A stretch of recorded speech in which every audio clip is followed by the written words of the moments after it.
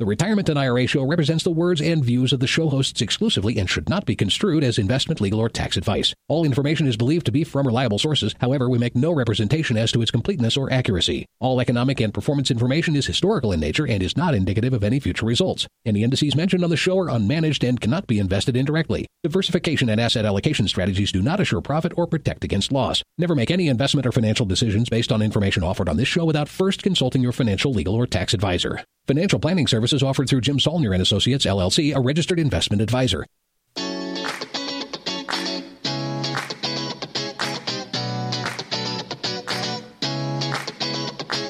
This is the Retirement and IRA Show coming to you from beautiful Northern Colorado. Join us as Certified Financial Planner Jim Saulnier, as well as Colorado State University Finance Instructor and Certified Financial Planner Chris Stein, teach you about IRAs, 401ks, annuities, Social Security, pension plans, and estate planning in a fun and enjoyable show. Whether you are listening live in Colorado or streaming from their website or iTunes podcast, Jim and Chris want you to know that they're available to help you plan for your retirement. Just visit their website at jimhelps.com. That's Jim, HELPS.com. And click the Meet the Team button on the homepage. Now, here's Jim and Chris with today's show. Well, welcome to the Retirement and IRA Show EDU edition for this week. On this week's show, we're going to take influence from a listener's email, actually. They emailed us and kind of entitled it themselves, allocating me for my fund number, or how I allocate my assets for a fund number, something along those lines. Jim's got the email in front of him. But when we got this in, I talked about it a little bit for a couple minutes with Jim before the show here, and it sounded like we could do what we do at the beginning of many years on the podcast, kind of in the January, February time frame, is take this opportunity to make sure we spell out kind of how our approach differs from more traditional or more common retirement planning approaches, so that new listeners of ours who are kind of maybe trying to follow along, kind of jumped into the podcast midstream, can maybe get up to speed with some of the fundamentals of our approach to retirement planning. So we're going to kind of chat a little bit about and share with you our thoughts about this listener's approach, how he's kind of taking some of what we do and what we propose on the podcast here, doing it himself, and he's kind of taking a little bit of liberty or freedom with the approach, and we'll comment on what we like, dislike, and otherwise. So we thought this would be valuable for everybody because it'll allow us to kind of hopefully summarize in one show our general approach and philosophy towards retirement planning. So I'll bring Jim in. He can maybe fill in any gaps that I left from the description of what we're trying to do today. But hopefully I kind of captured the theme. You did a pretty good job. You did a heck of a lot better job than I did trying to explain to you what we're going to talk about. So I think you did a good job. Oh, but yeah, folks, this is one of those emails. I have a little folder that I created a while ago now that I call EDU topics. And when I get these really long emails, if you want to try to get a question answered, and let's say you have 3 or 4 of them, you might want to send me 3 or 4 different emails, spread out. Don't send them all at once. The shorter the email, the easier it is going to be for me to read. Most likely you'll get on our Q&A show. But the long ones, where you share a lot of background, and I have nothing against that. You're more than welcome to. They go into my EDU folder. And I thought, for the reasons that Chris listed, this would be a good one to kick off is it January when the show plays, or is it going to be February? Yeah. This is going to play on the last day of January. So we're squeezing it in. Squeezing it in. Because he really is a relatively new listener. He's been listening for a year and a half.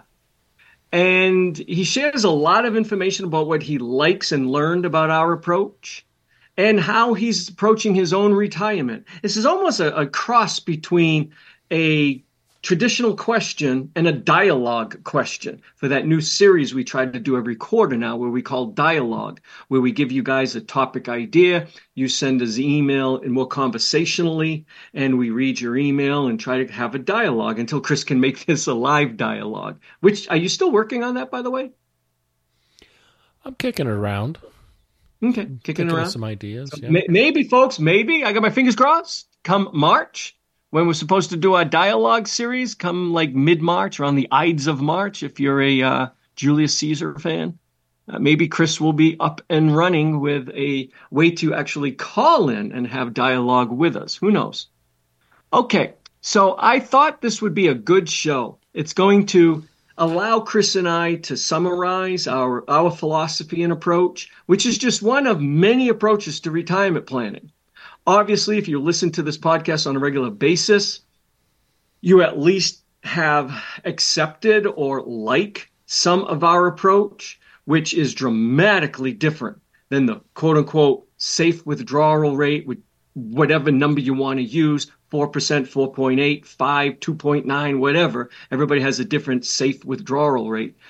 Our approach is dramatically different than the safe withdrawal rate, Monte Carlo projected probability statistic-based retirement plan. And if you're a newer listener, I would go back. I don't even think you can get it on iTunes anymore. It may be available on other platforms, but I think Apple removes things after a year. I don't know. But we did a whole series, I think, at the dawn of COVID. It was in January of 2020 now, so about 4 years ago. Do you remember that, Chris, where we did, I think, 5 parts on our approach, the why we do things our way and the how? Wasn't that January of 2020? Do you know off the top of your head? Well, let me look while you're chatting here. Okay. I believe it was in January of 2020. If you are a relatively new listener, you can go, because I don't think you can get these shows on regular podcast platforms any longer. But if you go to the podcast website, that's the other one, the retirementandIRAshow.com. If you go to that website, in the search box, I think you just have to type, I don't know, what would they type, Chris? Are you on our website looking it up? I'll let him know here. Okay. So Chris will tell you what you type in the website. Listen to that 5-part series. It's old now. It's 4 years old, probably entering its 5th year. So it's technically old. And we'll probably do another whole series. We've received a couple of email requests to update that series with, again, a new series, again, talking about our approach. But for now, listen to that. Because our approach to retirement is truly different. I believe passionately in it, and you either like it or you don't. You don't have to believe in everything Chris and I believe in, but the concepts. And that's what I liked about this gentleman's email. He does ask some very specific questions, but he lends a lot of background of why he's adopted a lot of our approach. And I just thought this would be a pretty good email to use as an EDU and a nice topic to revisit, because it's been a very long time since we specifically concentrated on our approach to retirement. Did you find, Chris, I did. website? So if you go to our the podcast website, theretirementandIRAshow.com, and then you click on our past shows, it's a button towards the top, and that's where the search bar will show up. But you don't have to, probably the quickest way, instead of going to the search bar, you'll notice if you scroll down, you can see months. Latest one being January of 2024, and all the shows published each month. And you can scroll down to January of 2020. You were right. It was January of 2020, January 22nd of 2020, specifically, where the first of that 5-part series aired or was released. And you can pick up, there's a couple of the shows in January, and then first 2 parts. And then parts 3, 4, and 5 are actually in February of 2020. So that'd be the fastest way to find it. Although you could, in the search bar, put retirement planning approach and process, and it would find it as well. But if you just go into January 2020, you'll find it very quickly. And if you are a recent podcast listener, just picked us up, that would be very revealing. You'll have to go through 5 shows, but that's going to give you a much deeper understanding of our approach than what we're going to do today. Today's going to be more of the summary version of that. Absolutely. Listen to all 5 and listen to them in order. I believe we start 2 shows on the why. And I've always said this, whenever you're talking to a retirement planner and you're considering hiring them, or as a do-it-yourselfer, you are going to approach your retirement projections on your own, you should be asking yourself, you should get a mirror, put it down in front of you, sit down, look at yourself, and the very first question you should be asking yourself, or the very first question you should be asking an advisor you're thinking of hiring, why? Why are you going to project my retirement in whatever manner you are going to project it? Now, I have told this to colleagues at meetings, not seminar, like conventions, excuse me. Right. So when I say colleagues of mine, these aren't friends of mine. I've told you when I go to conventions, which I go to all the time, Chris will be going to the Schwab convention this year. He may do things a little differently. I go out of my way to sit at tables with people I don't know, and you start talking. And I would tell people or ask people, why do you project retirement the way you do? Oh, my goodness. I've realized a lot of people, their answer, Chris, is because that's the way it's done. Right. Or, I don't know. What do you mean, why? Well, why are you going to project it? Oh, the great answer is, that's the way the software does it. Hopefully, you, as a do-it-yourselfer, are going to answer the question to you back as you're looking in the mirror with more than, well, that's the way the software does it. And I would imagine you guys would, being VGs, as we affectionately call our listeners, do-it-yourself, engineer personality, mindset, totally into this type engineers. You should be able to answer the why a hell of a lot better than that's just the way the software does it. Or I don't know. What kind of question is that? And remember, Chris, I don't know exactly how many years ago this was. Might have even been around that time we were doing the whys. I can't remember. We got an email from someone who asked an advisor that. And the advisor told him that was a stupid question. And it was a stupid question, I'm assuming, because the advisor probably had no answer to it. But listen to the first 2 shows. I go to great lengths telling you why I came up with my process and why I believe in projecting retirement the way I do. And then the last 3 shows are the how. And we will be updating this series. And it'll be another long series, most likely another 5 or 6 shows. But I have every intention sometime this year of doing a totally new one on our approach. But let's jump into today's email. Nice email, Chris. So it begins. Hi, my name is, and he gives his real name, but we're going to call him as we always do. What, Chris? We're going to call him George, I suspect. George. He says, I love your show. I'm 62 and started listening about 1.5 years ago as I was preparing to retire myself in June of 2022 after a 35-year career in education.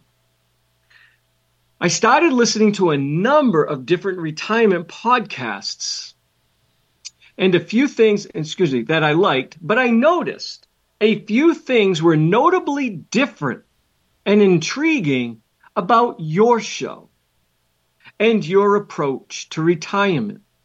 I liked your philosophy so much that I largely used it as a model to design my own retirement plan. So he, Chris, is the example I just gave. He sat in a chair, he put a mirror in front of him, he looked into it, and he asked himself, why am I going to do it this way? And he started researching and learning and came up with his own approach. I'm sure he could answer that question to himself a hell of a lot easier than a lot of advisors can answer the question, why are you going to project my retirement the way you're going to do? But I still love that question, why?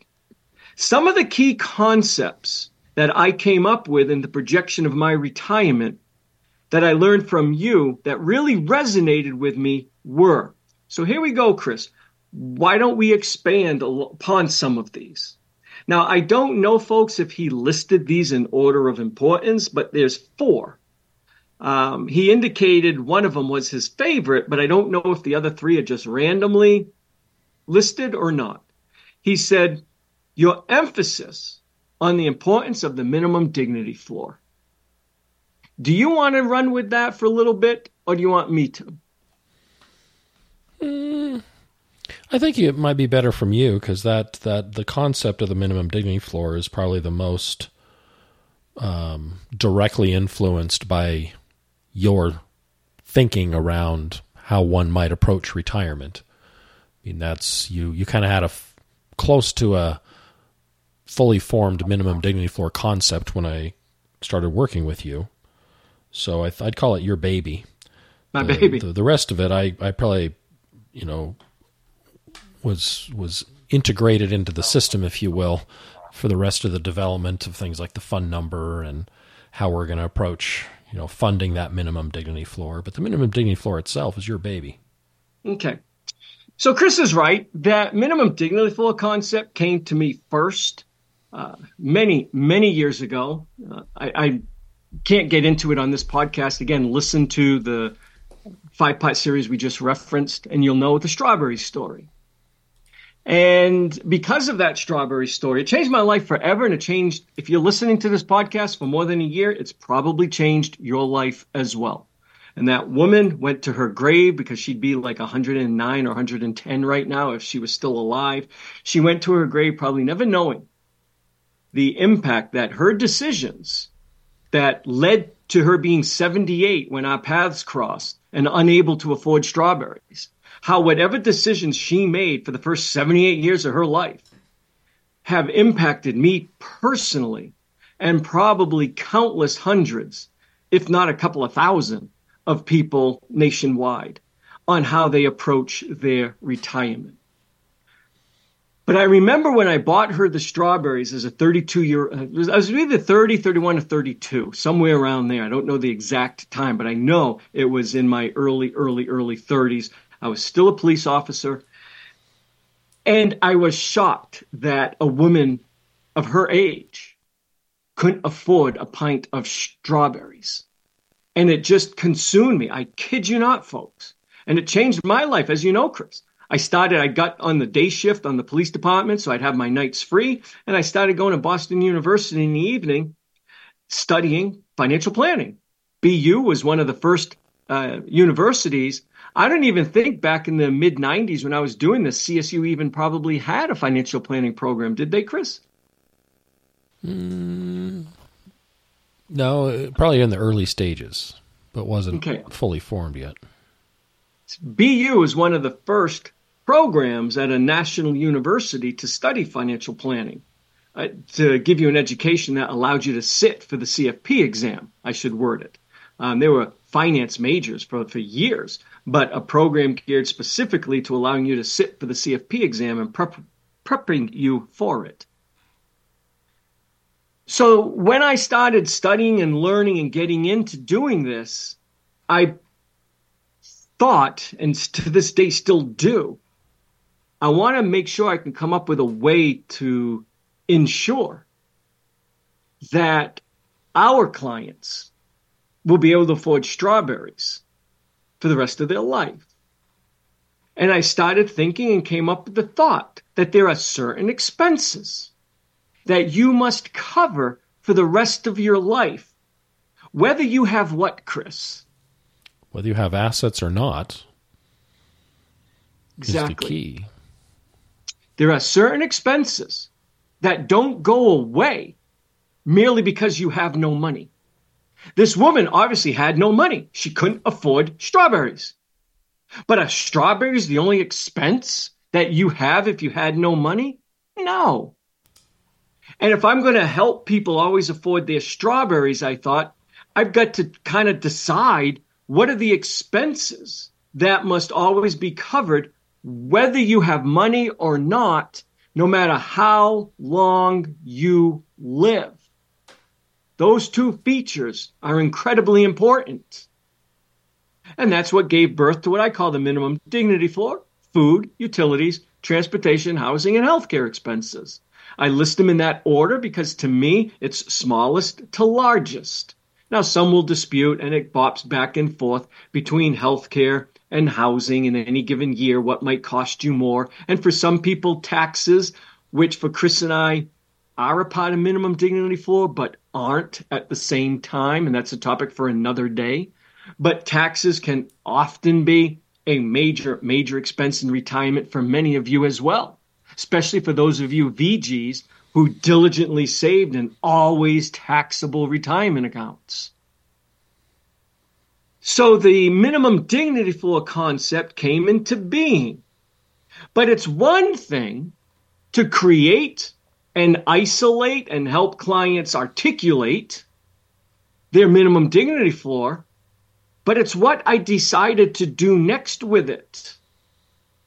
And that was, if these expenses continue forever, whether you have money or not, they should be covered with what, Chris? An income stream that does what? Yeah, something that's going to continue, whether you, quote, have money or not, you have accounts or not. And that's forms the basis for this concept of secure income. Exactly. Now, for many people listening to this show, you will have enough assets where running out of them is not going to be an issue. I'm not saying for everyone listening to this show. There are certainly a good number of people listening to this show where they might not have enough assets to cover all their expenses. And we as planners, we come across those clients every once in a while as well. Mm-hmm. So we know people are out there that are in this situation. But for many of you, because you are so into this, you most likely saved enough. Again, not all of you, but many of you. And you might be thinking, humbug. I don't need to save or have enough secure income. I've got all these assets. But I'm going to let Chris take over for a second because I need to get a drink. My throat is tickling. But there's another reason why I still passionately, and Chris shares in it, or he wouldn't be working with us. With the two of us together believe passionately in secure income, not only for the obvious reason I told you, if minimum dignity floor are expenses that will continue forever, whether you have money or not, they should be covered with income that will continue forever, whether you have money or not. But cognitively, there's another reason why we love secure income. And Chris will talk about that now. Yeah. And I think there's a couple key things that we believe are really beneficial for retirees to have this kind of foundation. I usually describe it as a foundation to their retirement where they can count on at least their minimum dignity floor expenses being covered with something simple and recurring and reliable. That's secure income, which if you're first time you're hearing that, secure income is essentially Social Security, pension income if you have it, or income annuities if you have it. So, but a income stream that's very predictable, reliable, will last as long as you do. All the things that attract us to using it as our foundation for covering those minimum dignity floor expenses. So, as you age, simplicity is going to become much more important. If you don't believe me, talk to some people who are 20, 30, 40 years older than you are and have them open up about the nice recurring deposit into their account every month and how they can still understand that, even if they're not able to do a lot of mental manipulation of high finance ideas. The simple budget where their check that's deposited in their account every single month on a predictable day, and they pay their expenses from it, and it's just nice and comforting. That's very advantageous for retirees. But the other thing, even when you have enough money where you're not likely to run out, we still find people from a behavioral standpoint won't always spend the money they otherwise could because they still have this little voice in the back of their head. What if you run out? What if you run out? What if you run out? Even if there's someone telling them, maybe an advisor or a planner saying, oh, you're not going to run out. You're not going to run out. There's, chances of that are minuscule. They still have this counterparty in the back of their mind convincing them not to spend as much money. Well, you can shush that voice. You can essentially shut that down pretty effectively for most people. Everybody's different, but for most people, when you remind that voice, hey, don't worry about it. If we spend a little bit too fast, our assets dwindle a little more than we expected, we've got this foundation of secure income that's going to protect those most critical expenses of the minimum dignity floor, the food, utilities, transportation, housing, and healthcare. So you don't have to be that worried about assets drawing down too quickly. We've got things protected at a kind of a fundamental level. And that just kind of unlocks the door to people spending more when they are young enough, healthy enough, and have the inclination to do it. Not many people are going to be spending a lot of money on travel and other exciting events when they're 85, 90, 95 years old. There's a few out there that are still super active at that point, but most people have slowed down. So if you miss the window of opportunity of retirement until maybe 75, 85 years old, you've missed out on what we call the go-go period, where most people have the resources and the energy and the health to go do things that cost a fair bit of money. If that little voice has overridden your desire to do those things, that's a big failure in retirement. And believe it or not, this concept of covering the minimum dignity floor with secure income, even for arguably wealthy people, actually helps shush that voice very effectively, and we find people enjoying their retirement and spending more appropriately on fun things because they've, convinced that voice to quiet. So just a couple main things, I think, is where Jim was going with his thoughts on kind of why we like this as a fundamental or foundational approach. I was. And great, you covered what I wanted to cover, except for the Texas Tech. You should know where that goes. You talked about essentially the Harvard study of cognitive abilities to understand finance, but your favorite, Texas Tech study. And that was kind of related to my first comment. I didn't mention the Texas Tech study specifically, but Harvard quite a few years ago came out with a study that kind of proved what we know, that is, as you age, your mental capacities will diminish, and particularly the part of the brain that handles math and other, dollars and financial topics. And the kind of pinnacle age on average for people is their early 50s, somewhere around 53 years old. You're as smart as you're ever going to be, is kind of what Harvard was saying. And then on financial topics. And then at some rate, it's going to decline. The rate will be different for everybody, but you'll start to decline at that point. What Texas Tech, more concerningly to me, came out with a study is they showed that they didn't study the exact same thing as Harvard. What they tried to study is people's confidence in their decision-making as they aged, not their actual decision-making quality, which is what Harvard was studying. And it turns out that your confidence in your abilities doesn't decline like your abilities, which is one of the reasons I believe that so many seniors fall victim to financial fraud or mistakes, because they don't realize that they're diminished. They are going forth and thinking they're still processing like a 53-year-old, and they're not. But their brain hasn't warned them to be careful that they're diminished.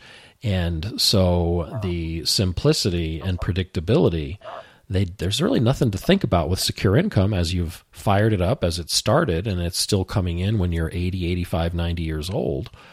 It just is one thing that you can have simplified, as I pointed out kind of at the beginning of my description. But that's related to that Texas Tech study that kind of helps address that.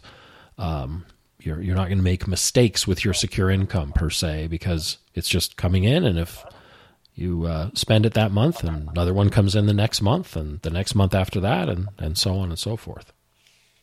Absolutely. I often call the fact that, and Chris is right, Harvard study was age 53, that after age 53, and it's not a cliff, because if it was a cliff, Chris and I would both be dumb as a brick right now as far as finance goes, but it's a slow decline, some quicker than others. But the part of your brain that understands financial concepts begins to decline after 53. Let's call that vinegar. The Texas Tech study, that found that your confidence doesn't decline. If anything, it stays there. I call that the stubborn old man syndrome. That could be baking soda. What happens, Chris, if you mix baking soda and vinegar? Well, we're getting all scientific here. Yeah. It's a fairly violent reaction, isn't it, Jim? Yes, it's a mess. Those two combine or collide in your retirement and can cause a mess. Secure income can help eliminate that issue. It's not going to remove it totally, but it's going to make your life easier. All you VGs, please understand that. The decision to cover your minimum dignity floor with secure income is not yours to make. It's not your advisor's to make either. It's the older you who's going to make that decision. When I say it's not yours to make, it's not yours today as a 55, 60, 65-year-old who's plodding through their retirement. Your job is to just make sure that the older you will have enough money reserved, enough money out of your portfolio that you're going to spend on total discretionary frivolous fun things, which is what everyone wants to do, and we believe equally passionately in, and we'll get to that, trust me.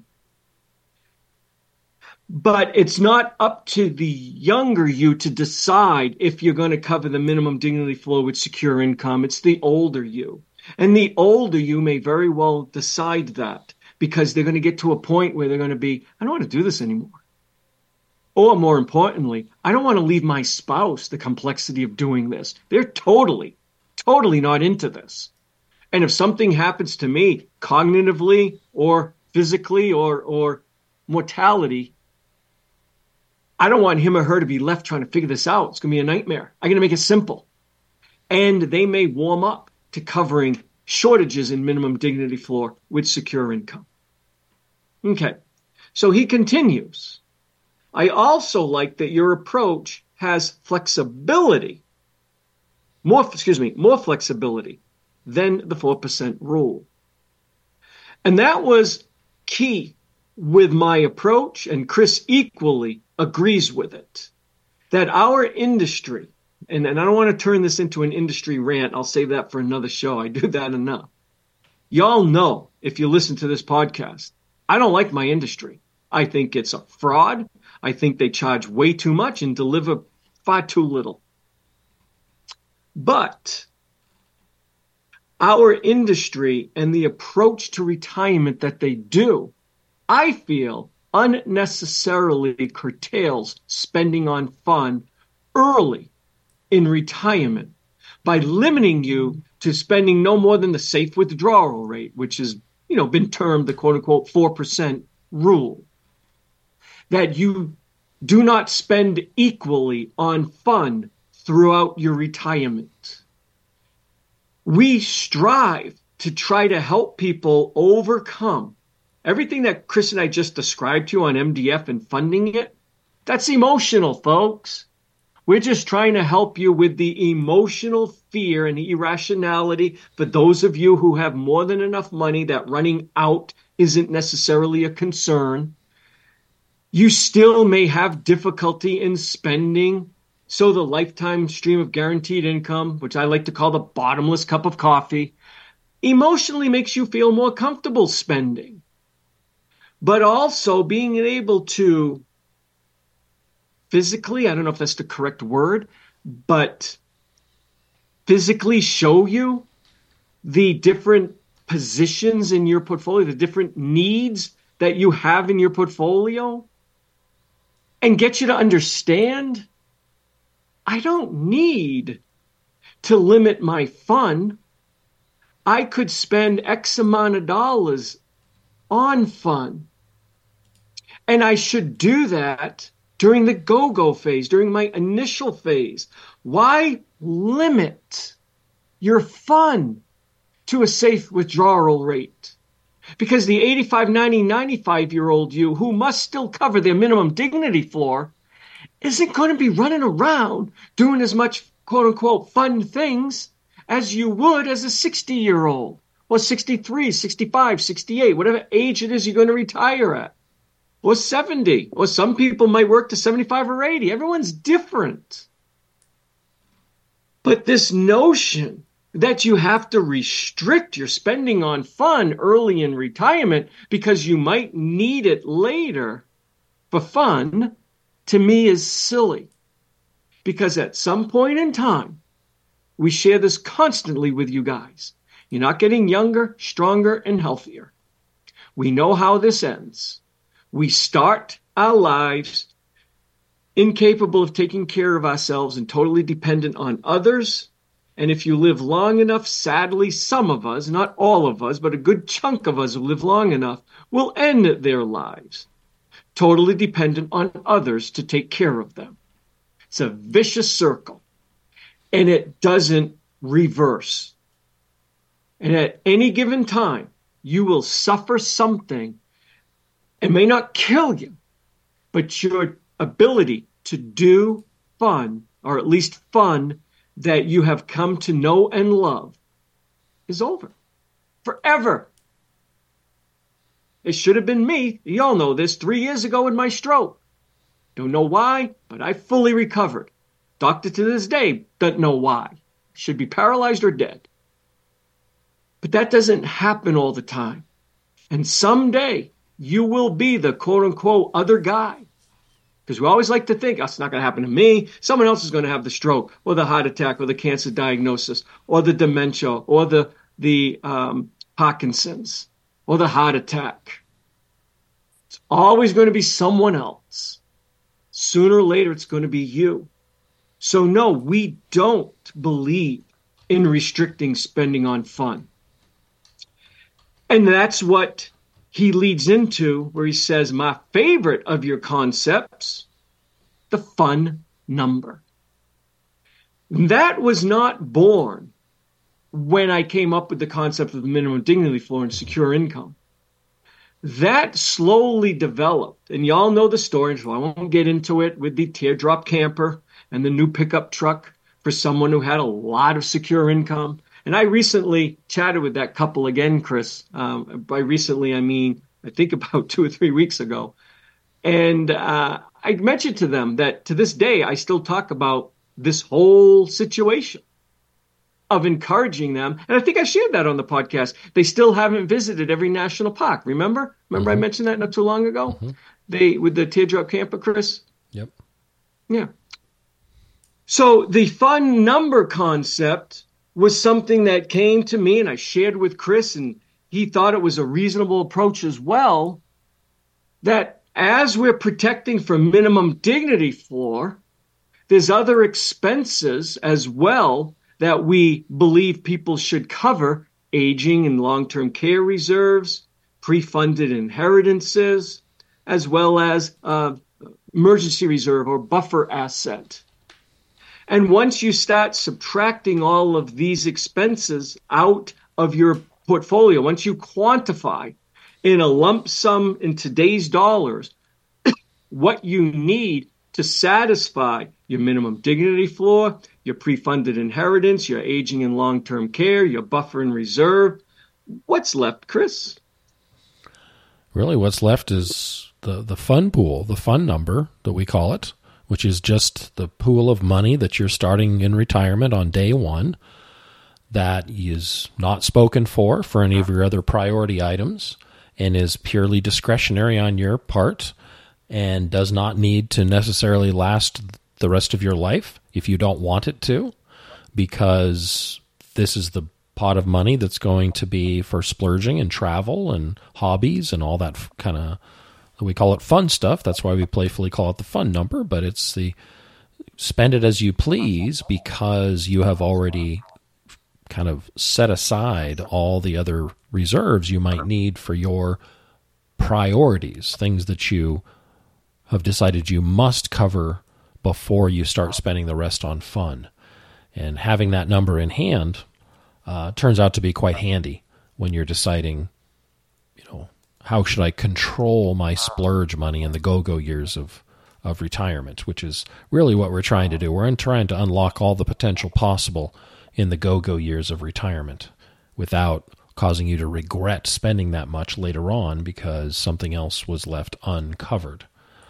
But this approach, while not perfect and could develop issues over time, no approach is perfect, but we think it does a pretty good job of kind of focusing in on that result. Exactly. And that kind of leads into his other item. He told you there was 4 things he liked. Stressing the importance of creating multiple streams of lifelong income, including the possible use of annuities to help do this. And that is secure income he's referencing. Chris and I mentioned secure income, but really secure income is, and this is my definition, just one that I created. Y'all can have your own definitions of what you consider secure. It's not set in stone. But to me, it should be, number 1, predetermined and known. There's no ambiguity. We can pretty accurately project at minimum what you should receive today, 5 years from now, 10 years from now, 15 years from now, 35 years from now. It should be predetermined and known. Number 2, secure income, if it moves at all, it can only go up, never down. And number 3, it's not backed by your assets. It's backed by a deep-pocketed third party. That's a concept called risk pooling. If you, again, my best example, a zebra on the Serengeti. You might think, wow, I'm a happy zebra. I get the whole Serengeti. Now, let's assume it's the Serengeti after the rainy season. So it's all nice and green and the grass is blowing in the wind and you're happy as a pig and you know what. And you're a zebra and you're out there and you don't have to share it with anybody. It's all yours. And you're eating all that grass and you think life is good. Chris, what happens if a pack of lions come by? Hungry lions, I might add. A nice, happy, fat zebra standing alone in the Serengeti is quite tasty looking. And most likely, he will end up on the menu for those lions that night. But if that zebra pooled his risk, what do I mean by that, Chris? Well, if he hung out with a bunch of his zebra friends, then called a herd. Yeah, in the herd. He's got protection of sorts in that the lions can't take the whole herd simultaneously. So there's a decent chance he's going to escape. Did you ever, folks, stop and think about this? Seriously, I know it might be a silly metaphor, but my God, it's so true. And I don't to this day understand, well, no, I do understand people's hatred of annuities. Chris and I, if you listen to this podcast, you might think we're pro-annuity. We're not. I'm not pro-annuity. I'm not negative annuity. I'm negative my industry at times for blanketly running out and trying to convince people that annuities are bad. And there are a lot of crap-ass annuities out there, folks. I will freely admit that. And that's why I'm trying to teach you guys how to find the good from the bad and avoid the hucksters who are trying to sell the bad ones. Tell them to go pound tar. But look at it this way. Do you ever wonder why zebras herd? Mackerel, don't tell me, flock, no, that's birds. Geese flock, mackerel, the fish there, what do they do? Damn it. School. There you go. That out of nowhere. Do you ever wonder why nature has these animals risk pooling, folks? If you're trying to fund your retirement on your own, if something goes wrong, it's going to be harder for you to avoid disaster. If you are a lone mackerel, a lone goose, or a lone zebra, and you're on the Serengeti and lions come by, or you're a goose and there's a hunter nearby, or if you're a mackerel and there's a blue tuna nearby, hungry, all of them, you're probably going down. But if you're with thousands, if not hundreds of thousands, and in the case of some of these animals, millions, your chance of survival is far greater. Someone's still going to go down, but your chance of survival is far greater. That's risk pooling. Yet, in our industry and in your mind, folks, risk pooling, your retirement risk, through the use of lifetime guaranteed secure income, optimizing your Social Security, not jumping onto the bandwagon of taking a lump sum from a well-funded pension. And yes, oh my God, the evil word, buying an annuity. And when we say that, we are generally talking the most pure annuity, single premium immediate annuity. And we'll get into that in June with our annuity dedicated month. That's risk pooling. That's you being a zebra in a herd, a mackerel in a school, or a goose in a flock. If it's good enough for nature, which is based on more than thousands, I'd say hundreds of thousands to millions of years of common sense evolution, why isn't it good enough for you with your retirement? Anyways, just want to propose that out there. So he continues, our financial picture includes a $30,000 a year pension, Chris, he says. And I have already started receiving it from the state. He worked for the state. We have $800,000 combined in a state retirement account held at, guess where, Chris? TIAA. I knew you were going to say that. I should have gave you a better hint. Vanguard. I wanted to give a shout out to all our VGs out there, our Vanguardians.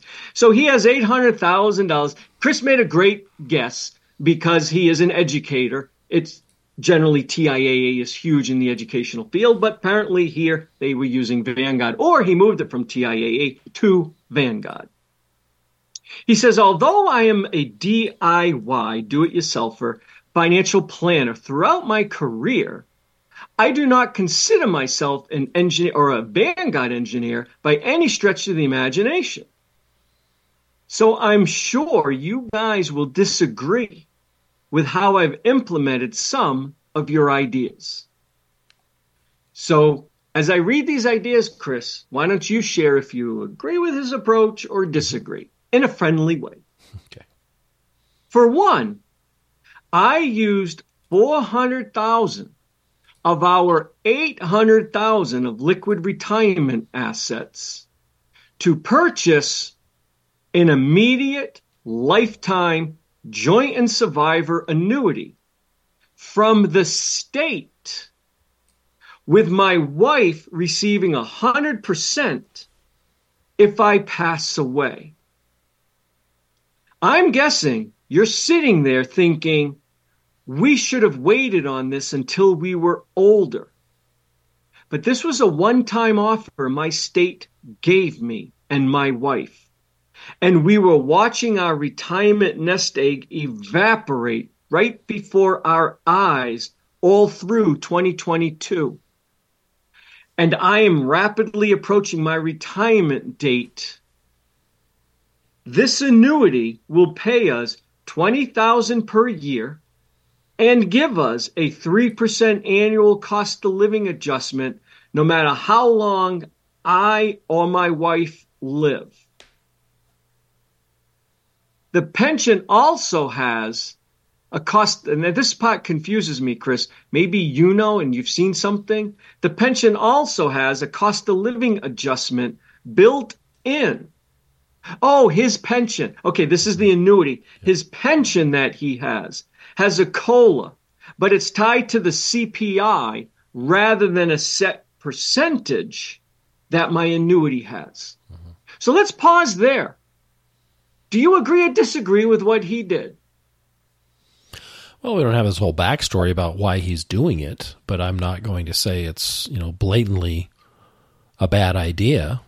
I think what he was referring to is our general recommendation that you wait until you are sure you need it and you're comfortable handing the dollars over to an insurance company to then give you this lifetime stream of income.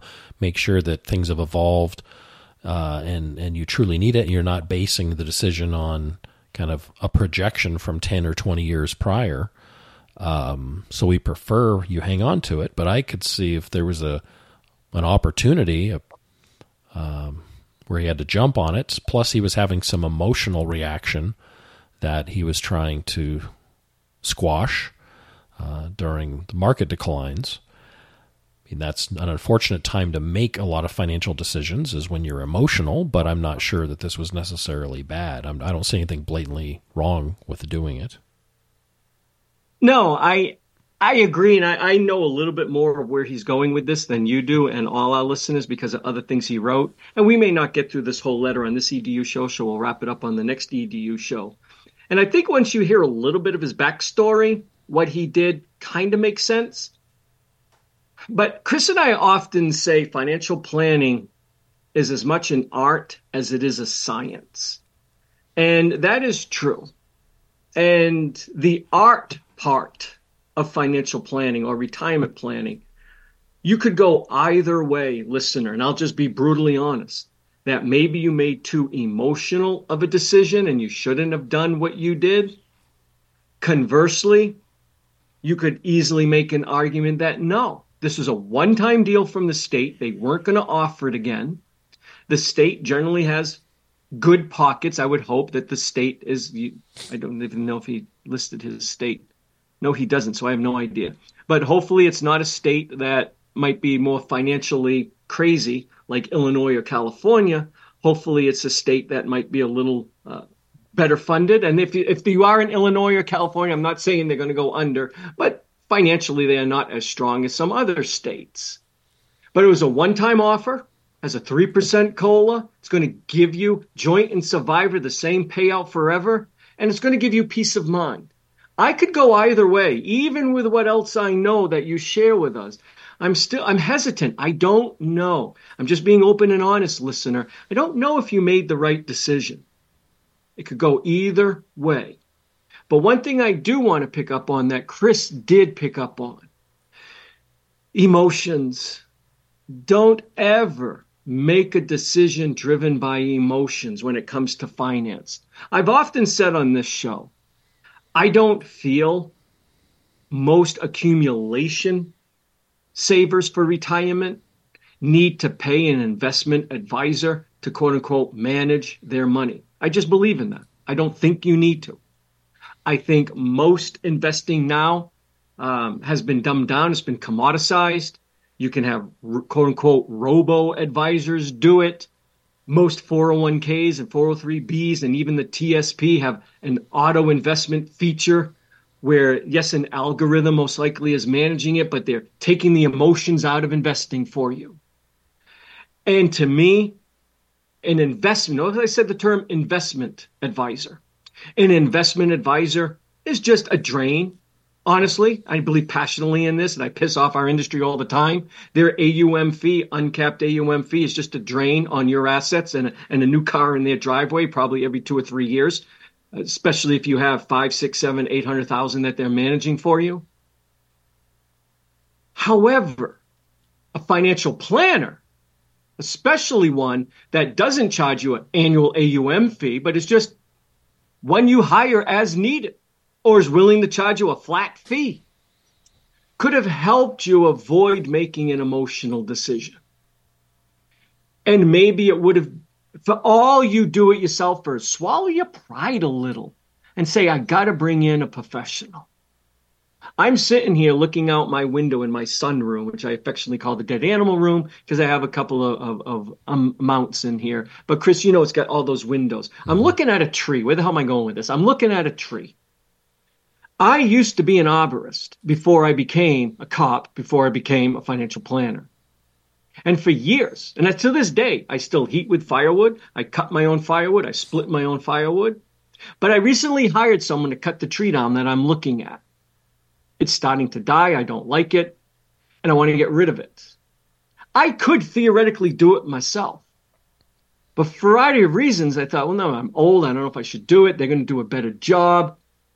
And I brought him in. I got a second opinion. I told him, he gave me a fair price, and I'm hiring him. My point is, I swallowed my pride and said, yes, I can do this myself. And it's not the money but I can afford to pay to have it cut down, or I could keep the money in the bank. If I kept the money in the bank, it's not all of a sudden going to make me so wealthy that everything is taken care of. So the money wasn't a deciding factor here. I just thought, I'm going to have a professional come in.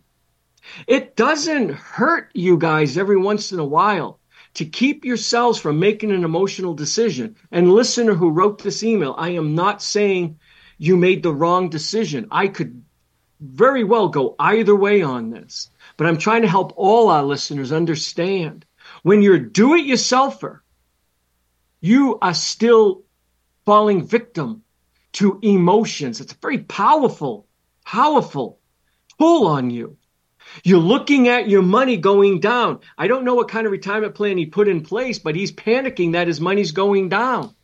Maybe the money that was going down wasn't money he really needed for another 20 years.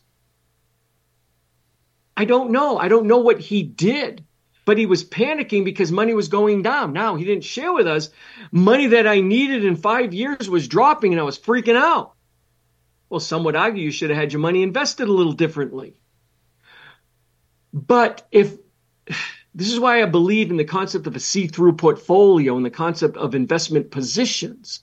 If the money that was dropping was money that you wouldn't need for 30 years or 20 years, maybe you wouldn't have made that emotional decision.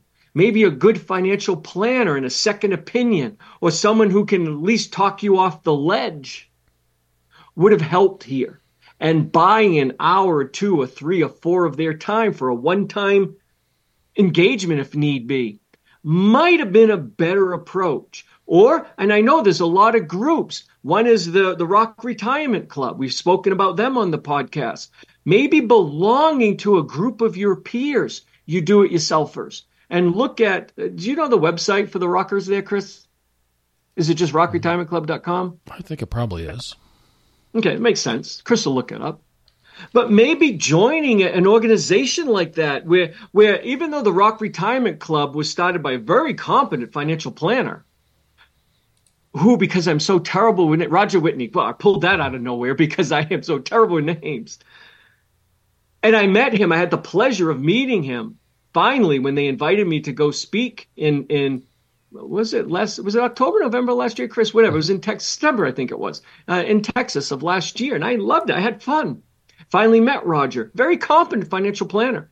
Even though he started this, it doesn't push his services. It doesn't even talk about it. This is something totally different. He told me when we went out to lunch together, he was trying to create a quote unquote safe space for do-it-yourselfers to feel comfortable, to share ideas and help each other. Maybe you do-it-yourselfers need that type of peer networking. Now, I'm not pushing Rock Retirement Club. It's up to you to do your own due diligence. But there's groups out there. I'm sure I'm not into this social media crap at all, but I bet you there is Facebook friends and what else is there out there, Chris? Because I have no idea. LinkedIn, although LinkedIn is for businesses. Facebook, right? Isn't that where people would go? There's groups, a lot of Facebook groups, yeah, right? Facebook Isn't that what they're groups. called? Yeah. Okay. There might be retirement-related Facebook groups. I have no idea how that works. I'm not on Facebook. Or something like the Rock Retirement Club. So all you do-it-yourselfers out there, you don't want to fall victim to an emotional decision. And again, listener who sent this email, Chris and I don't have enough info to really tell you if we feel you made an emotional decision or not. If putting half of your available liquid retirement assets into an additional $20,000 a year, growing at 3%, joint and survivor, 100% survivor income stream was wise or not. It's more of an art than a science at this point, so I don't know. But I am going to encourage you, listener who sent this email, and all listeners, if you're not going to work with a financial advisor, maybe you should join some type of group, even if it's a local group. Y'all know I'm thinking of moving to Ohio, and little squirrel here. I was on the phone yesterday, Chris. You know we're looking for new consultants to assist with some parts of our practice. And I was interviewing a client of a consultant I'm considering hiring who just happened to be, guess where, Chris? You don't know the story. Guess where, Chris? Ohio. In Cincinnati, Ohio. And as we're talking, I mentioned to him, I'm thinking of moving to Cincinnati. And what do you think was the first thing he said? Why? Exactly. Really? Why? Anyways, I'm not really sure where I was going with that. My mind is totally lost. So there was something I was trying to lead into, and my mind just escaped Joining me. a group to learn about the situation. Oh, I wasn't afraid to ask him for that advice. And when I told him I was moving to Cincinnati, he said, why? And thank you. This makes me think of where I'm going. There is a meetup group in Cincinnati. I told you meetup.com, MEETUP, meetup.com is probably the only social media that I belong to. And it's a wonderful place. In Colorado, I belong to a lot of hiking groups, and I meet a lot of people, hence the name Meet Up and Go Hiking. So I created a Cincinnati profile. Anyways, there is a stock investors meetup group. I joined. I've never been to the meeting. I don't buy individual stocks, but I just thought it would be cool to go out and meet some people. I've never gone to any of their events, but I always get the invites. Obviously, being in Colorado and not Ohio right now, it's hard for me to go. But hopefully someday when I'm visiting Ohio, I can go. But I thought, what a cool idea is that? And in his description, he said, hey, we're just going to meet, bounce ideas off each other. Emotional ideas, investment ideas, try to share in the knowledge and wisdom. That's what I'm getting at. Rather than approaching it himself, he thought, hey, I'm going to create this group and try to bring people together. Anyways, what are your thoughts where I'm trying to go with this, Chris? Mm-hmm. I think that's a good idea for people trying to do it themselves. They having a sounding board to bounce ideas off of and learn from others. You just have to find the group that kind of fits with your philosophy, and you're not going to get sucked into a group maybe that has a lot of bad advice going on, giving you the opposite of what you really need. But I think that's a good idea, and I have no hesitation with people looking into and it is rockretirementclub.com for those who want to look up what we were just talking about. And they have periodic open enrollment, and I think there's one coming up here in February. But it's a group of do-it-yourselfers that there's tools that they provide as part of the club. It's not just a forum where you talk amongst yourselves. There's actually tools available in there and different people that have got some subject matter expertise. And I hear very positive things about it from people that I talk to. Yeah, it's definitely for do-it-yourselfers. You don't join that and expect someone to do a plan for you. But it's a great sounding board for do-it-yourselfers, similar to what this gentleman in Cincinnati tried to create with his stock group. Just a place to share ideas in a safe environment. No sales allowed in rock, and I would assume no sales allowed. I've never been to the Cincinnati group. So I encourage you guys to do that. And I also encourage you to at least start forming a relationship with an advisor or an advisory firm. Or if you don't even want to start the relationship, maybe have the name of an advisor or advisory firm that you might recommend your spouse contact if something happens to you. Very rarely do we see both spouses totally into this.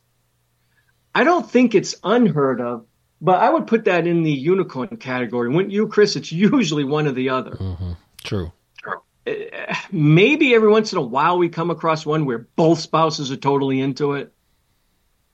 It wouldn't hurt unless both spouses are totally into it, for you to start having, because even having a networking group isn't going to help a spouse who's not into this.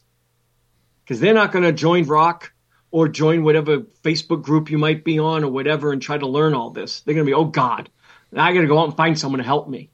And chances are they'll go hire someone who they probably shouldn't have.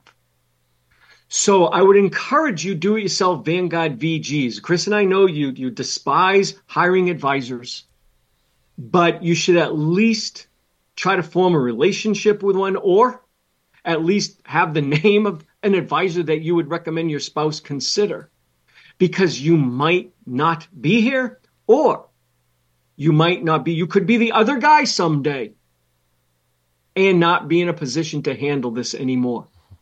Okay, back to his point of the emotional decision. Please try never to make a decision based on emotions.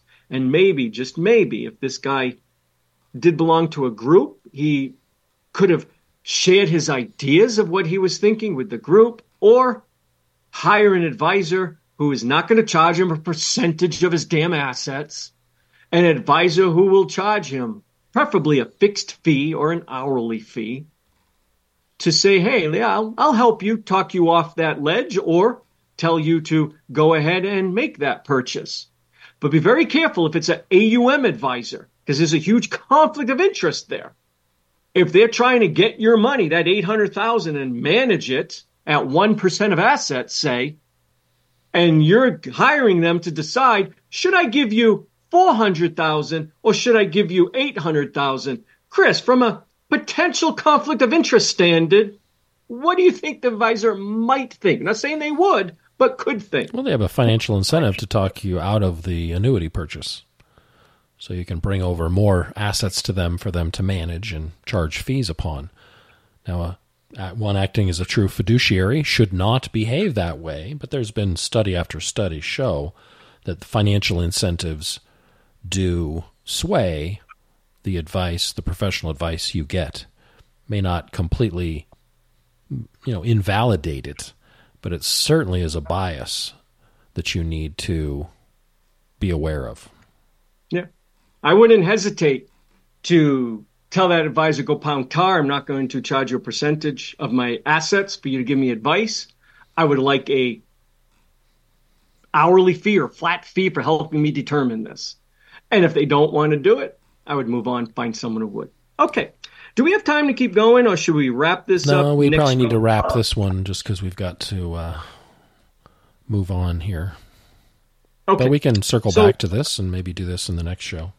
We will. I think he gets into some other good things, folks. This will become a 2-part EDU, a little deep dive into this situation, and hopefully just giving you guys some food for thought as you're trying to navigate your own retirement plan.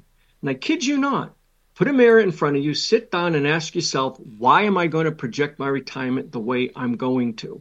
Make sure you can answer the why. And those whys, I'd write them down and share them with your spouse who's not into this at all.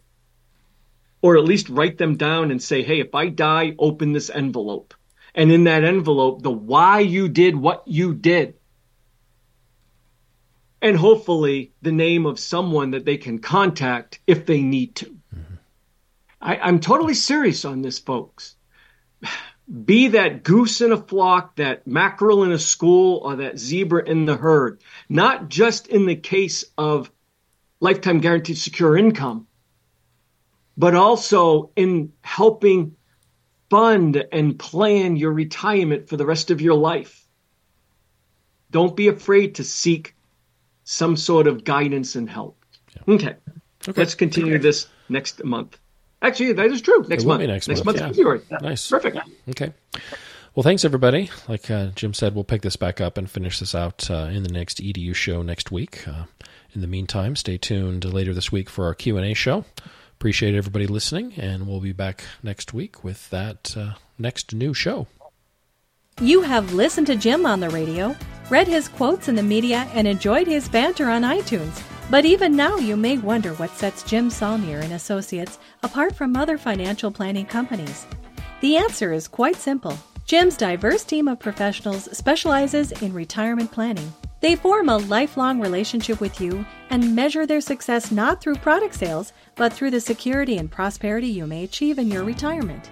Jim's entire team shares his unwavering commitment to placing their clients' best interests first, while offering their services at fair prices with full disclosures. The professionals at Jim Saulnier and Associates are available to assist you with your retirement planning needs. Visit jimhelps.com to schedule your complimentary coffee and a second opinion meeting. That's jimhelps.com. Or call 970-530-0556. The Retirement and IRA Show represents the words and views of the show hosts exclusively and should not be construed as investment, legal, or tax advice. All information is believed to be from reliable sources. However, we make no representation as to its completeness or accuracy. All economic and performance information is historical in nature and is not indicative of any future results. Any indices mentioned on the show are unmanaged and cannot be invested indirectly. Diversification and asset allocation strategies do not assure profit or protect against loss. Never make any investment or financial decisions based on information offered on this show without first consulting your financial, legal, or tax advisor. Financial planning services offered through Jim Saulnier and Associates, LLC, a registered investment advisor.